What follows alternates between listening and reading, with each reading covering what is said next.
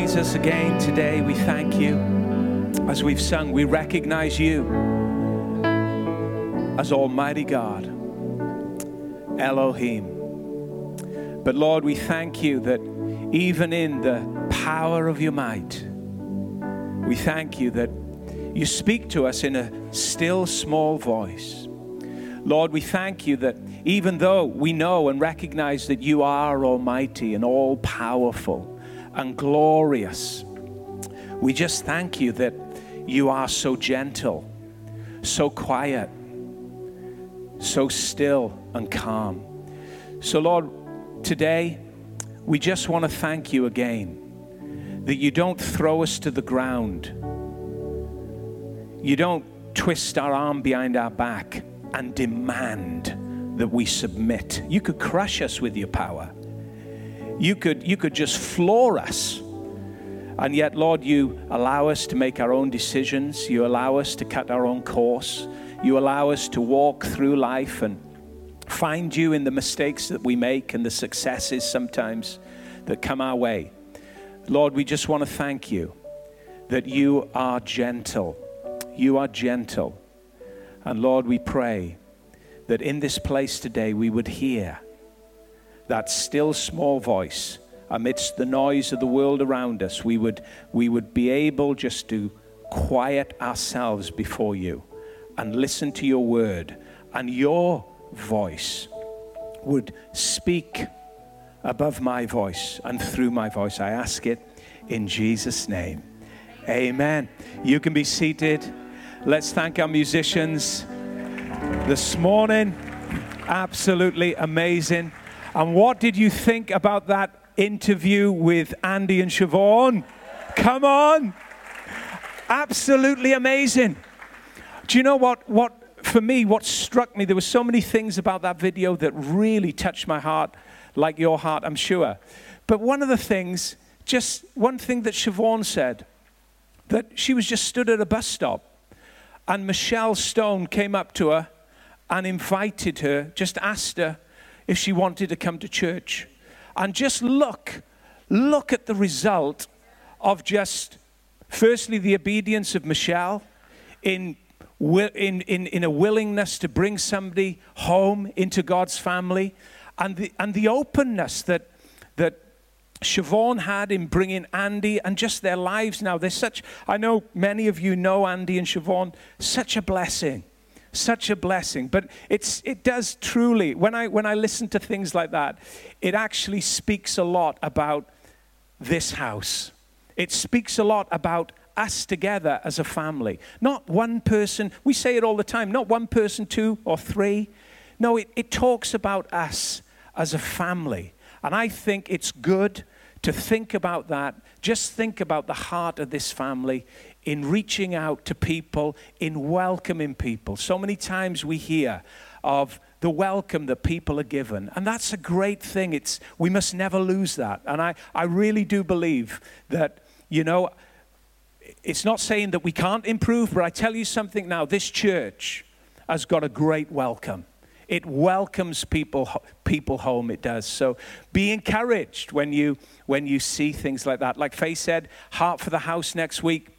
It's that one time in the year where we look back, give thanks to God for everything that we've done over this past year. We've been putting it together, and I know you're going to be blessed by what you see and what happens through this house. It truly is a blessing. It's not the only church in the city. Thank God there are many wonderful churches in this city doing a work for Jesus, not only in this city, in this whole nation. Thank God for the house of God. Thank God for people coming together and saying, do you know what? We're going to serve Jesus with our lives in our time and in our generation. But as for this house, it's our moment next week to look at what we've been doing over this past year, and also we encourage you to bring a financial offering and place it into this house. We've got lots of work to do, and still lots of remedial work, lots of improvement work on the building we'll be telling you about, and also missions that we want to support. We don't just want to, use all of our resources to establish what we're doing here. We want to look out, don't we?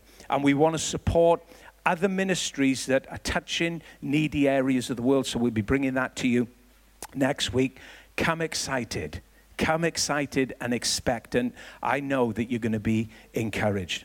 Okay, for the time we've got this morning, again, I want to look at a passage of Scripture that really relates to what we've been looking over the weeks in Psalm 86, verse 11. I'm sure you know this verse by now. You should do.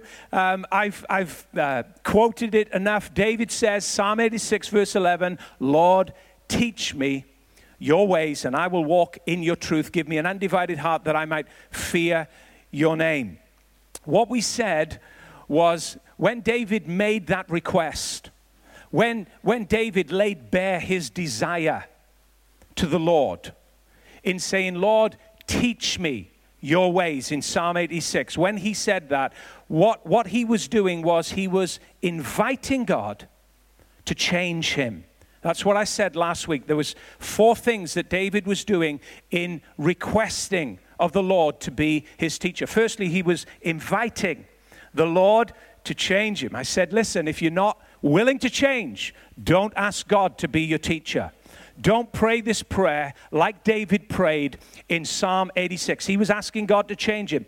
Also, by saying, Lord, teach me your ways, David was actually inviting God to confront him. Confrontation is not easy. Confrontation is not pleasant. It's hard. It's hard when we confront one another, and certainly when God confronts you, equally, it can be equally as difficult, equally as hard. But what we said was from Proverbs, a wise son loves correction.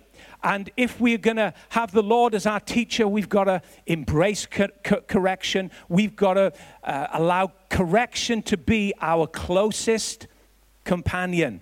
So God's going to confront us. He's going to correct us. And also, finally, we have to have the same resolve, the same commitment that David had when the Lord taught him. He said, I will walk in your truth. So when God wants to change us, when God wants to confront us, when God wants to correct us, we must have a tenacious resolve that says, a commitment that says, I will walk in your truth. Such a person with such a resolve is gonna see their life flourish. Such a person with such a resolve is going to succeed. It's not easy when God gets his hands into your heart, into your life, on that attitude, on that desire. It's not easy. It shouldn't be easy. It's hard. That's why Jesus said, take up your cross and follow me. What is that symbolizing? It's an instrument of death. It's an instrument of self-denial. It's an instrument of sacrifice. Hey, church, if you're going to follow me, make sure you take your cross, because there's going to be a lot of dying on the way. I'm going to teach you to take that cross into areas of your life that's going to be so unpleasant, so hard. But if you listen to what I say, if you take it where I lead you, and you get up and die on the thing, and you get up and self-sacrifice on the thing, you get up and surrender your life over to it on the thing, then you're going to come through into everything that I'm leading you into. You can't follow Jesus without that cross, without that instrument of self-denial. The cross will change you. The cross will confront you. The cross will correct me. And the cross requires a resolve and a commitment to carry it. Amen? But if the Lord's going to be our teacher, all of those things are necessary. Now, today, we're going to look at Psalm 32, verse 8 and 9, just 2 verses. And what we're going to find is that it's saying really exactly the same as David said in Psalm 86. We're just going at it in a different way, but it's saying exactly the same. In Psalm 86, we hear David inviting the Lord. Teach me your ways. That's an invitation, we said. In Psalm 32, the Lord is actually inviting us. The Lord is actually making a promise to us in order for us to be led by him, guided and instructed. Let's read it together. Psalm 32, verse 8 to verse 9. The Lord says this. Now, this is the Lord speaking. I will instruct you and teach you in the way you should go. I will guide you with my eye. Do not. Now, this is the teacher coming out in God. This is the Lord instructing and teaching. In verse 9, he says, do not be like the horse or like the mule or donkey, which have no understanding, which must be harnessed with bit and bridle, else they will not come near you. Now, this is a wonderful portion of Scripture. It's a promise, an incredible promise. It's full of affection. It's full of intimacy. It's full of assistance. God says, listen, I want to guide you with my eye. I want to lead you in the way that you should go. I want to be God to you. I don't want you to struggle through life. I don't want you to be misdirected and confused about life. I want to guide you with my eye. That's the affectionate heart of God, wanting to be involved in our lives, to instruct us, to guide us, to lead us in a way that fulfills his purpose in our lives. However, he tells us very explicitly what not to be like. You know, when you look through the Bible, there's many do nots in the Bible. And they're there for us to take heed of. They're there for us to implement in our lives. Many do nots. The difficulty is many times is when you are prohibited to do something, it awakens a desire within you to do it. The very prohibition itself actually arouses something within the human nature to get up and disobey that prohibition.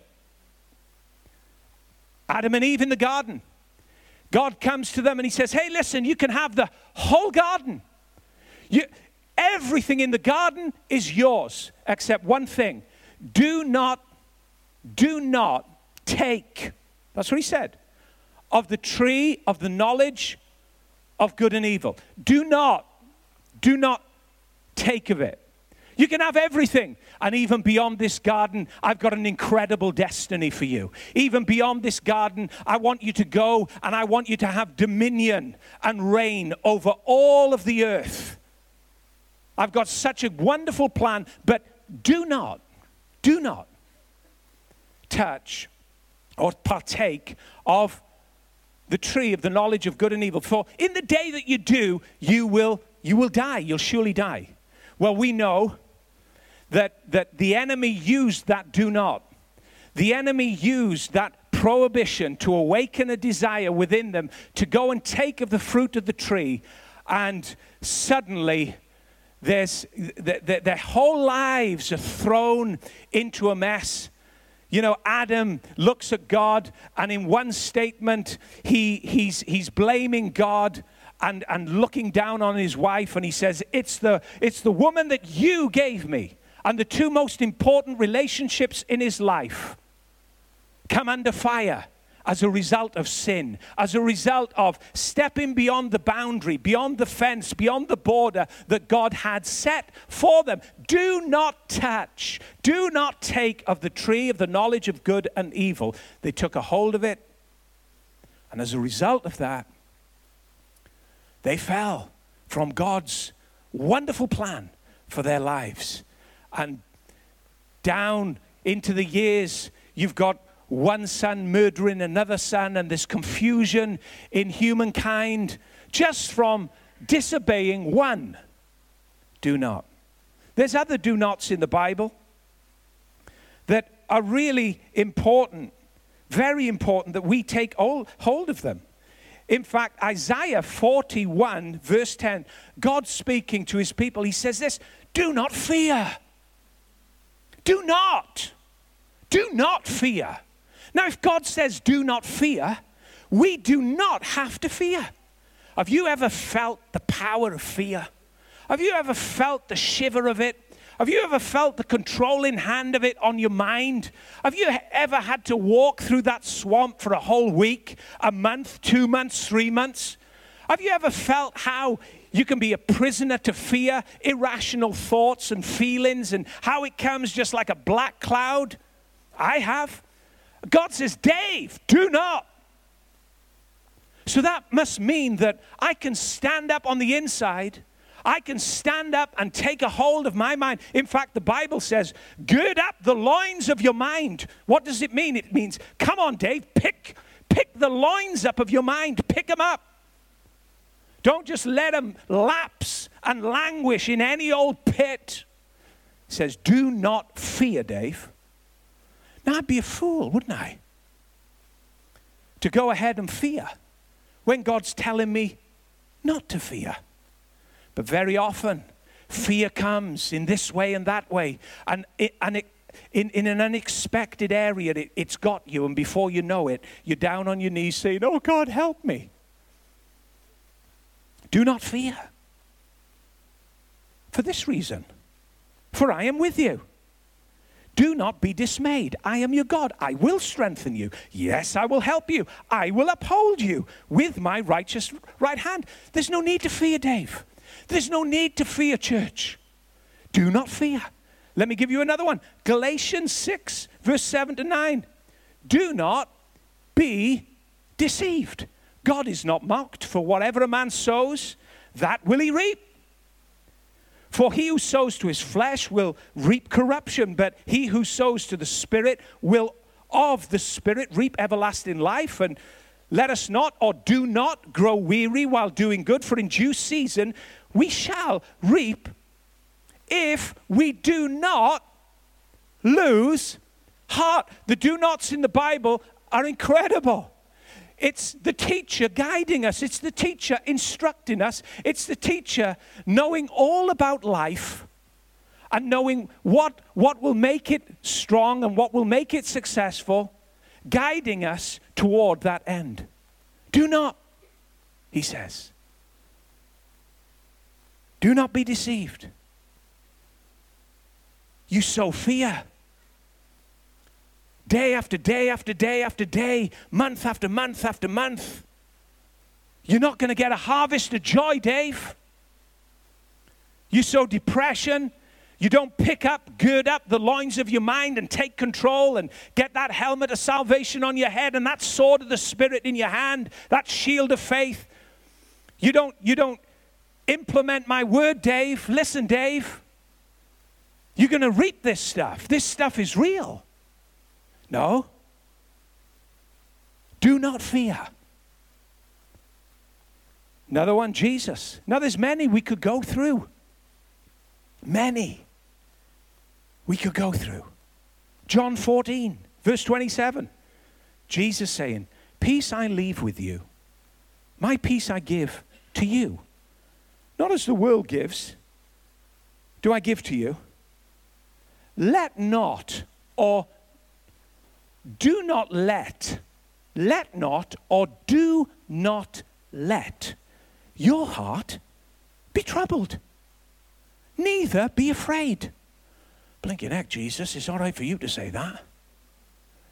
Do you know, I can remember years ago now, many years ago, living in Johannesburg, South Africa, struggling. I'm a Christian, loving Jesus best I can.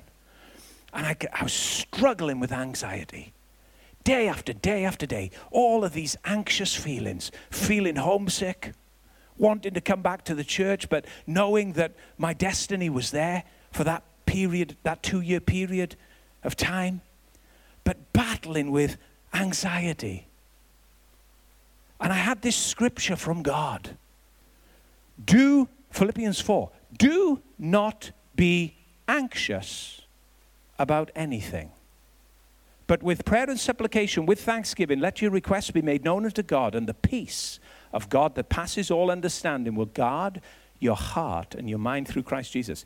Do not be anxious for anything. Just kept on going round and round, 6 months. And I said to God, oh God, this is ridiculous, man. How could Paul say such a thing? I'll tell you how he could say such a thing. Because it was no longer Paul that was living, it was Christ within him.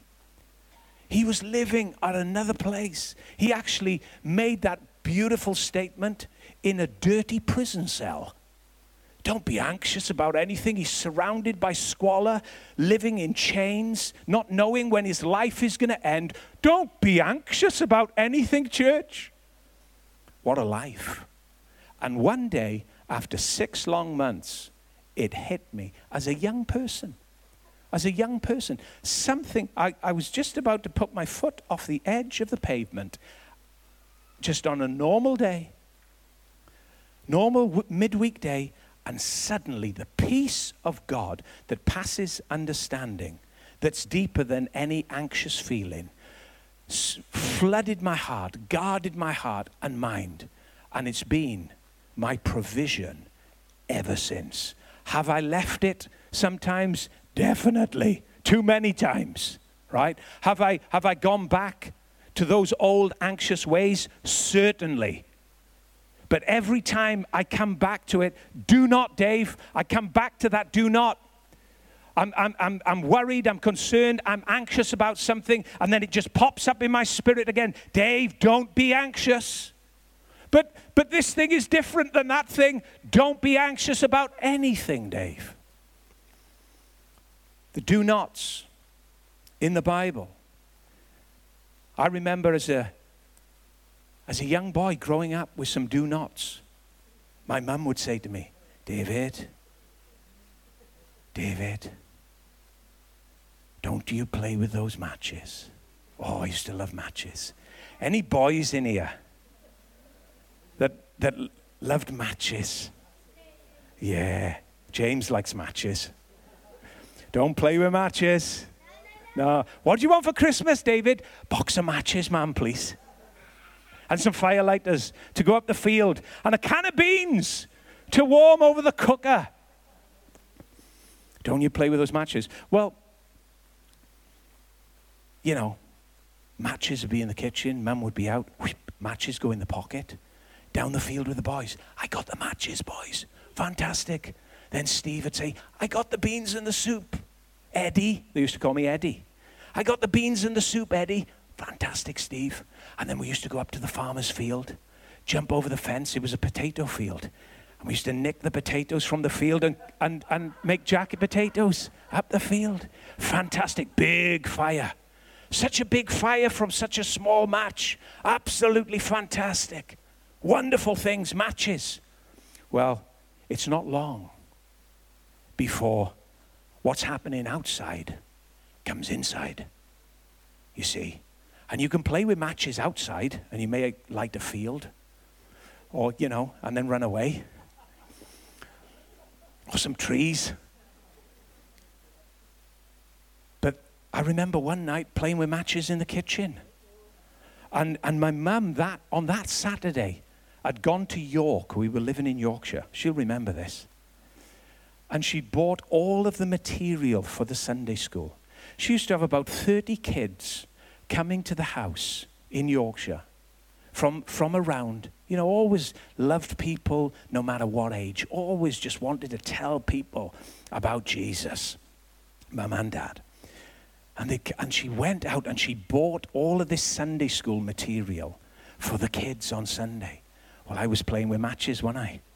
Uh-oh. And suddenly, all of this Sunday school material, it went up and there was flames in the kitchen. I didn't even know what to do. I didn't have the sense, right, to even get any water to try and extinguish it. And the flames were going up the wall, under the cupboard. And I started shouting, John, John's my brother, there's a fire in the house. He runs in. How did this happen? I don't know, John.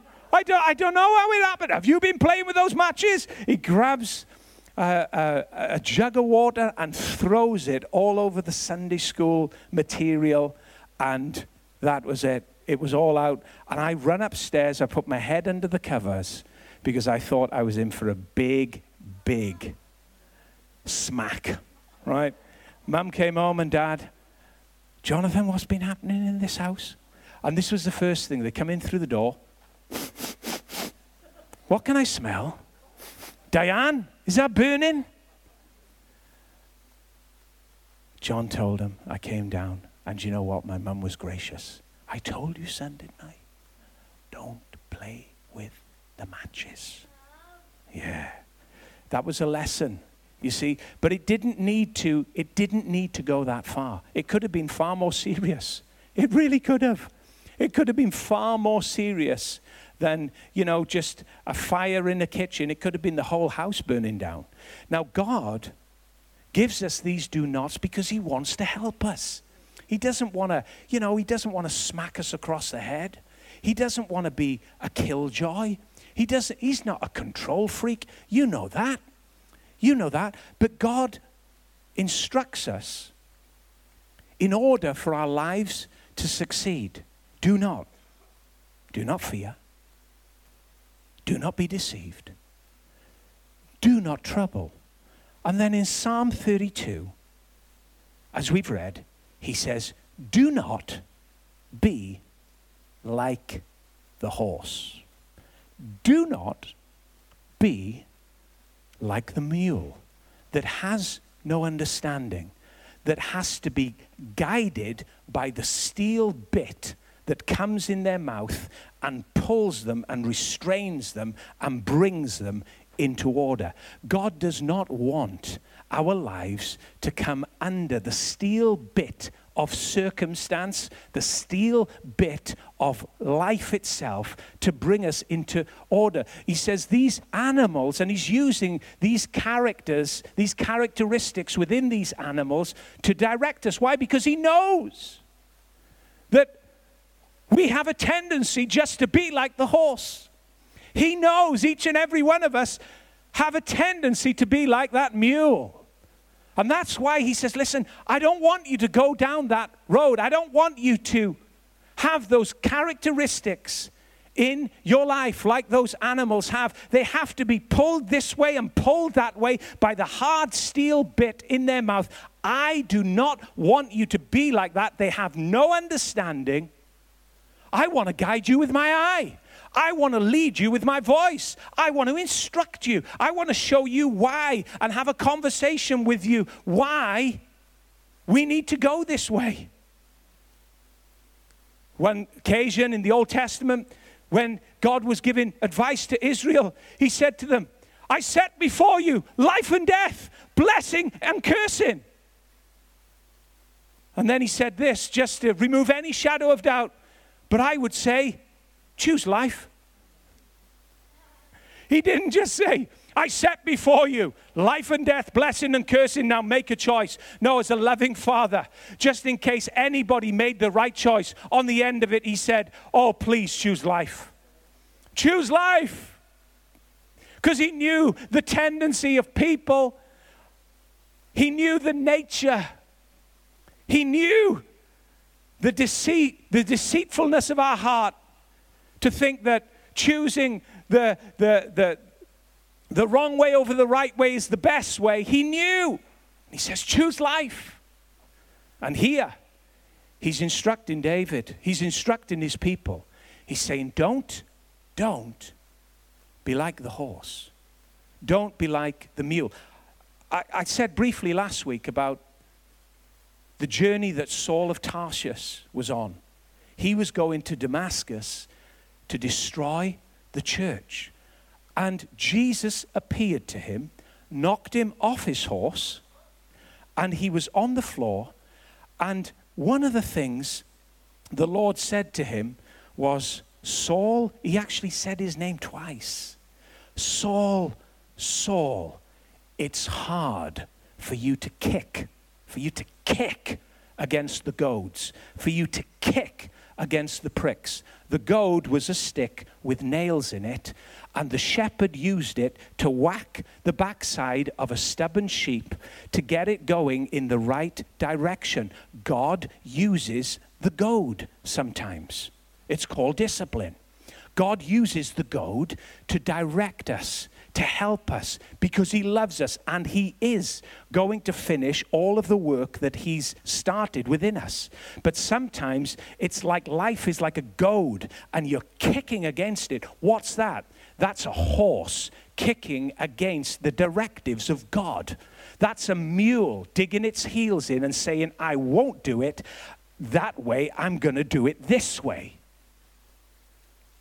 And Paul, this incredible guy who could speak many languages, had brilliant intellect, understood the Old Testament like probably nobody else did. This incredible man was actually kicking against the reproofs of God. He was kicking against the instructor, kicking against the teacher that he was speaking about, and doing great harm to the church. And Jesus said, I am Jesus whom you are persecuting. His life changes. He accepts the correction. Suddenly, he moves from a place of being like a strong horse. He removes from that stubborn position of being like a mule to a man that's guided by the eyes of the Lord, to a man that's no longer governed by the bit, the bridle of life, pulling him here and pulling him there, and his spirit becomes open. His understanding is cleared of all of that religious stuff, and he becomes directed by God. And his life after meeting Jesus was absolutely incredible. Let me talk to you about why God doesn't want us to be like the horse and the mule. Firstly, a horse is self-confident and strong. But the strength of a horse is unruly, out of control, and it doesn't want to submit to a greater power. The horse is self-confident, strong, but its strength is unruly and uncontrolled, and it doesn't want to submit to the strength of somebody higher. The horse also is prominent. If you think of those stallions, they're so grand, so prominent. And you can see in the very caricature of a horse that it wants prominence, and it wants to be number one. If we want to be number one, we're in the wrong kingdom. If we want to be number one, any one of us, from me to you, if we want to be number one, if we want to be prominent, we're following the wrong Savior. We're following the wrong Lord. There ain't no number ones. Well, there is, and the job's already taken. The prize has already been given. He's got the name above all names. He's seated at the right hand of the Father in heaven, and he will occupy that position forevermore. He's number one. But the horse wants to be prominent. The horse wants to be number one. The horse also only works in a team under compulsion. They have to be tied together. In order to come together, they have to be brought together and bound together. And there's a compulsion, there's a straining, there's a stress. And it rebels against restraint. Have you ever seen those rodeo riders? There was a series that we watched earlier this year. I forgot the name of it. But it was incredible. It was about these men that just went riding rodeo horses. And it's massive in America. It's a massive sport in South America. And these men just gave their lives to learn how to ride the rodeo horse, the unbroken strength of the rodeo horse. And you'd see him getting bucked and kicked, and there was no restraint and no control. And these men would get flung in the air, and the horse would stamp all over them because of the power and the strength of that horse, because it was unbroken. It would not be subdued or ruled by anybody on it. And God says, don't be like that. Don't be like that. Because we can. We can. We can be like the horse. Strong in our opinions. Strong in our mind. Strong in our views. I will do it my way. That's not a compliment. And that's not really a great song.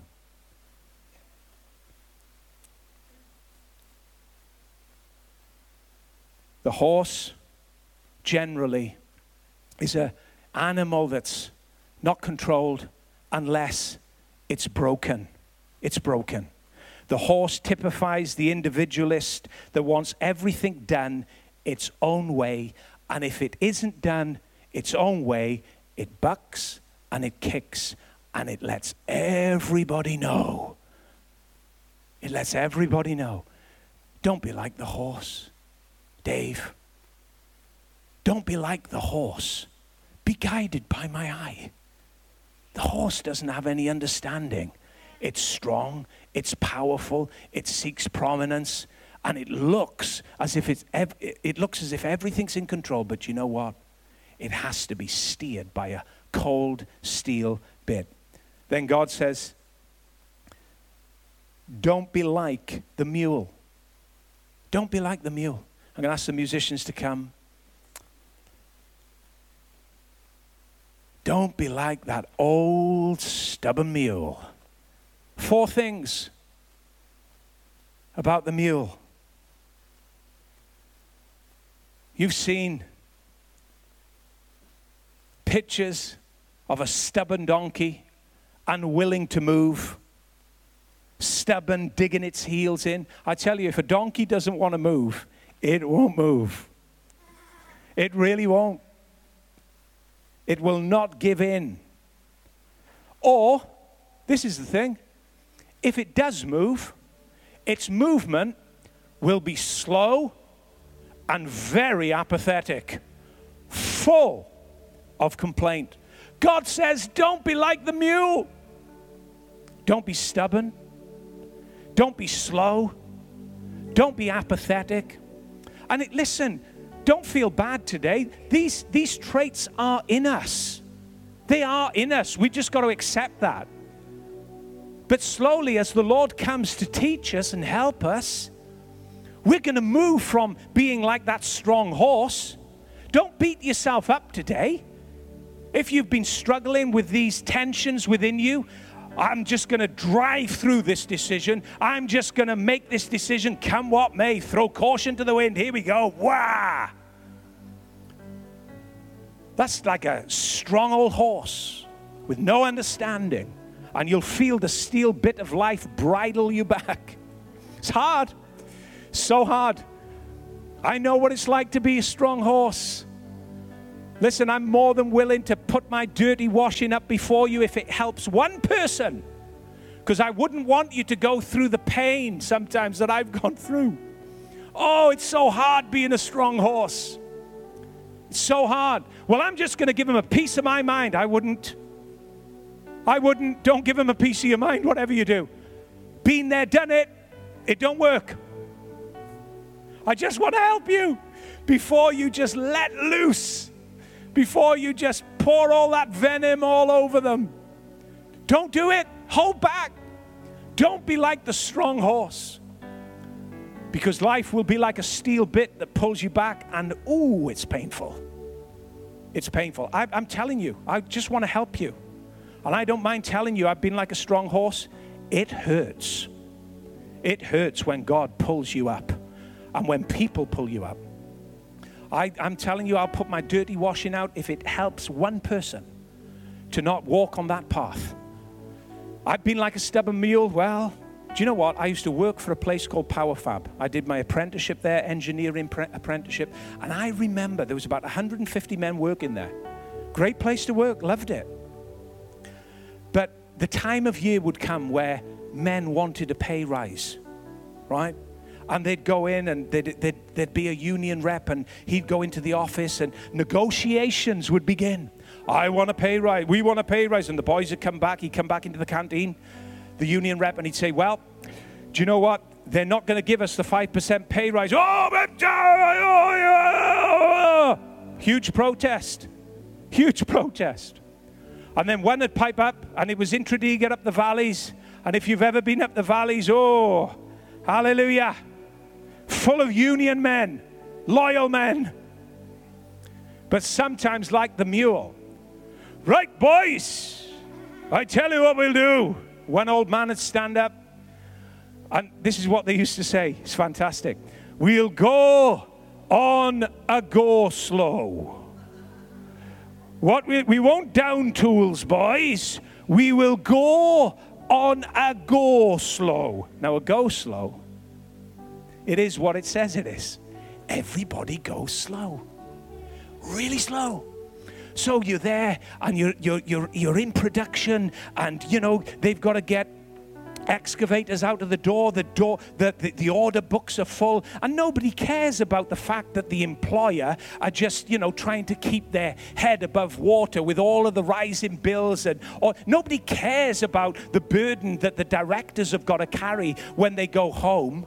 Nobody cares about that. It's just the little man with his little head on the shop floor wanting more overtime, wanting more money for his pound of flesh. We'll go on a go slow, boys. Oh, well done. Your future is going to be really secured in the company as a result of that, boys, isn't it? So we'd go on a go slow. And production would half. And you'd see the directors running out, man. What? And it wouldn't be right to say what they said in church. It really wouldn't. But you'd see these men just held. You'd see these men threatened without a word being spoken, but by men just being stubborn, digging their heels in like mules. Slow down. Seen it in the church. Something doesn't go somebody's way, might as well say it as it is. It doesn't go somebody's way. They're running fast for God. They're running fast in team. They're passionate about what they're doing, and then something turns and they just slow up. I understand it. I've done it. Even as a pastor. We can get Pastor Ray back and he can tell you all the stories about me to help you. But thank God, he doesn't leave us in the conditions that he finds us. He finds me like a strong horse, like Peter cutting with a sword. He finds me like a stubborn mule that doesn't want to move, or if I am going to move, I'll move slowly and I'll contest along the way. But he brings you to a place where he guides you with his eyes. The word is today, the word to take away today is, do not be like the horse. Do not be like the mule. Why? God wants you to succeed in your work. God, when others are being too strong, when others aren't negotiating right in the office, and they're digging their heels in, and they're being stubborn like a mule. God wants you to thrive. That's your moment that he's going to take you into where you're going to succeed. You're going to be guided by his eyes. One last story. I remember years ago working in a company, a great company that did pipe work, industrial pipe work. And we used to go into different situations, and we'd do maintenance contracts and just work in lots of different fields. It was a great job. Great bosses, really great bosses. Really kind, really pleasant, really good to work for. And there was this one old guy that came in one day, and I can remember, man, I was just loving being there. Just really good pay for a good day's work. And, excellent. And I can remember this old guy coming in, and he'd been around in industry. And do you know, 3 days before, the Lord gave me a dream before this man came. And he showed me everything that this man was going to say to me. It was like he was going to try and defile me with his words. And he was like an old mule, man. Always complaining about something. Always nitpicking. There's not enough pay. Oh, they've missed out this in my docket. Look at the hours that I've done. Where's my traveling expenses? That. And the list would go on. And he came up to me. And the Lord showed me in a dream exactly what he was going to say to me. And it was about jumping ship. Jump into another company. And in the dream, I knew the company that he was going to talk about. So I'm just working away. I'm just waiting. And this day he comes, man. Comes up to me and he says, full of complaints about these two directors. Good men. And do you know what? Because of that warning from the Lord. You see, he will guide you with his eyes. He will give you understanding. He will tell you of things to come that have not yet occurred. He's done it so many times. Guided with his eyes. And I said, Lord, here it is. Here it is. And he complained, tried to get me in partnership with him. I just said, oh, hey, Tom, all the best, bro. All the best. I didn't even say anything to him about the dream. All the best, Tom, with that one. And within days, he was out of the company, jumped ship, and the promise that he'd had from another company to come and jump ship, it lasted days, and he left a good job. Why? Because he was just like a stubborn old mule, unwilling to change. God will guide you with his eyes. It's his portion. It's his blessing on your life. He's your teacher, but you got to go with it. The horse and the mule, they don't like change. The horse and the mule, they don't like correction, confrontation. There's no commitment to it. They just want to drive on through their own way. But when we say, Lord, teach me your ways. Lord, teach me your ways. You're saying, Lord, change me. Change that strong horse-like character that I have. Change that mule inside me that's stubborn. Change me. That's all we can do. That's all we can do. And I'm telling you now, it's a prayer he loves. It's a prayer he loves. When you get real with your heart, you get real with your attitudes, you get real with the things that you're feeling inside. It's fine to feel them. It's fine to feel all of these tensions boiling up inside you. Don't worry about them. Just invite him in. Oh, teach me.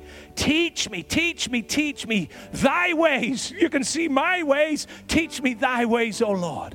And I will, if you will teach me, if you will show me the alternatives to being a horse and a mule, I will walk in your truth. Amen.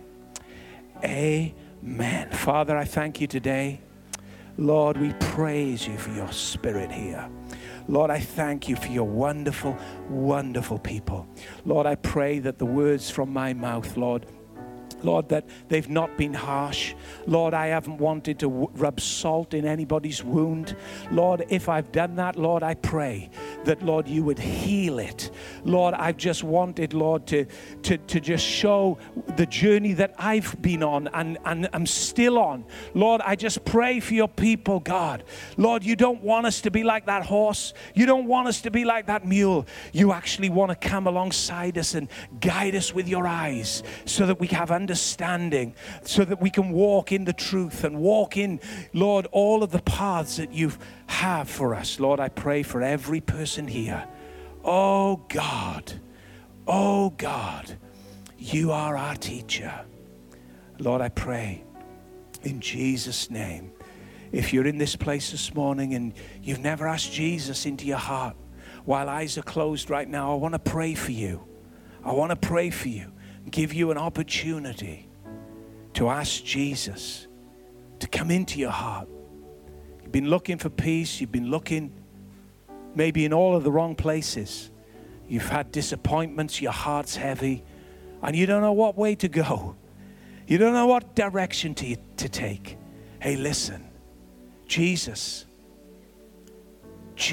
will save you. He'll be your best friend. Won't make you religious, but he'll give you the peace that you're so desperate to find. Pray this prayer with me right now. Ask Jesus into your heart. Pray it quietly. Whisper it. Whisper it. But mean it and believe it. Say this: Jesus, I ask you,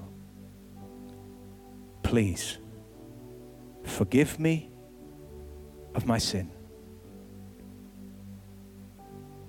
Give me your peace.